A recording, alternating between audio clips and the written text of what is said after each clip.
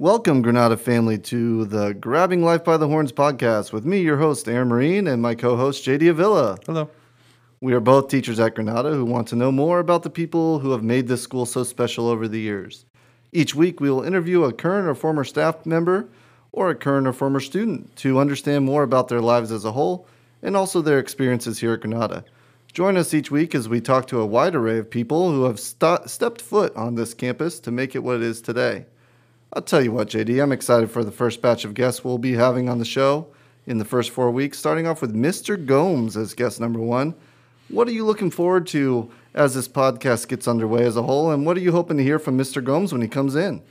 Yeah, I'm just looking forward to having conversations centered around Granada High School. I think this place has a special, special part of the city of Livermore and just the community. We've had people who have gone to school here, people who have taught here, people who have had experiences with Granada, and just to be able to hear their stories and their journey. It's just going to be a really exciting time, and looking forward to kind of sharing those moments with our audience here. And particularly with Mr. Gomes. Mr. Gomes is a legend in the eyes of Granada.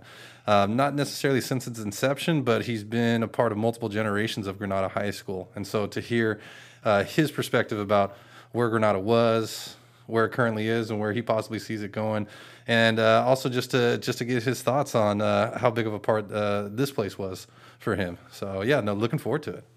Yeah, you couldn't pick a better person than Mr. Gomes to start off the whole podcast. I mean, he's the number one Granada person. I am curious to see, is he going to indulge a little bit about how he truly feels? Maybe somebody he doesn't like. He's, just so positive with people, has a lot of love. And I just want to know if there's somebody who got under his skin in his years here at Granada. That's going to be an interesting thing to be able to find out. He does have a lot of love to give and a lot of love to share. Is there one person out there, though, that maybe didn't deserve the love from Gomes? We'll have to find out. Wait and see. We'll have to see. I know that when I was here as a student, he called me the corduroy king, so maybe I'll have to bust out some corduroys. Oh, please. I'd like to wear corduroys, but if I started walking, those things would start a fire here. So I don't think we're going to have to do that right now. But I also don't know if the corduroys I own would fit me in my, adult self right now. We'll see, especially after the holidays. I don't know. Well, we will see you next week with Mr. Gomes. I hope you guys all tune in. We're going to have a blast here, and we hope you listen and follow along each week. All right, grab life by the horns, everybody. Grab that cape.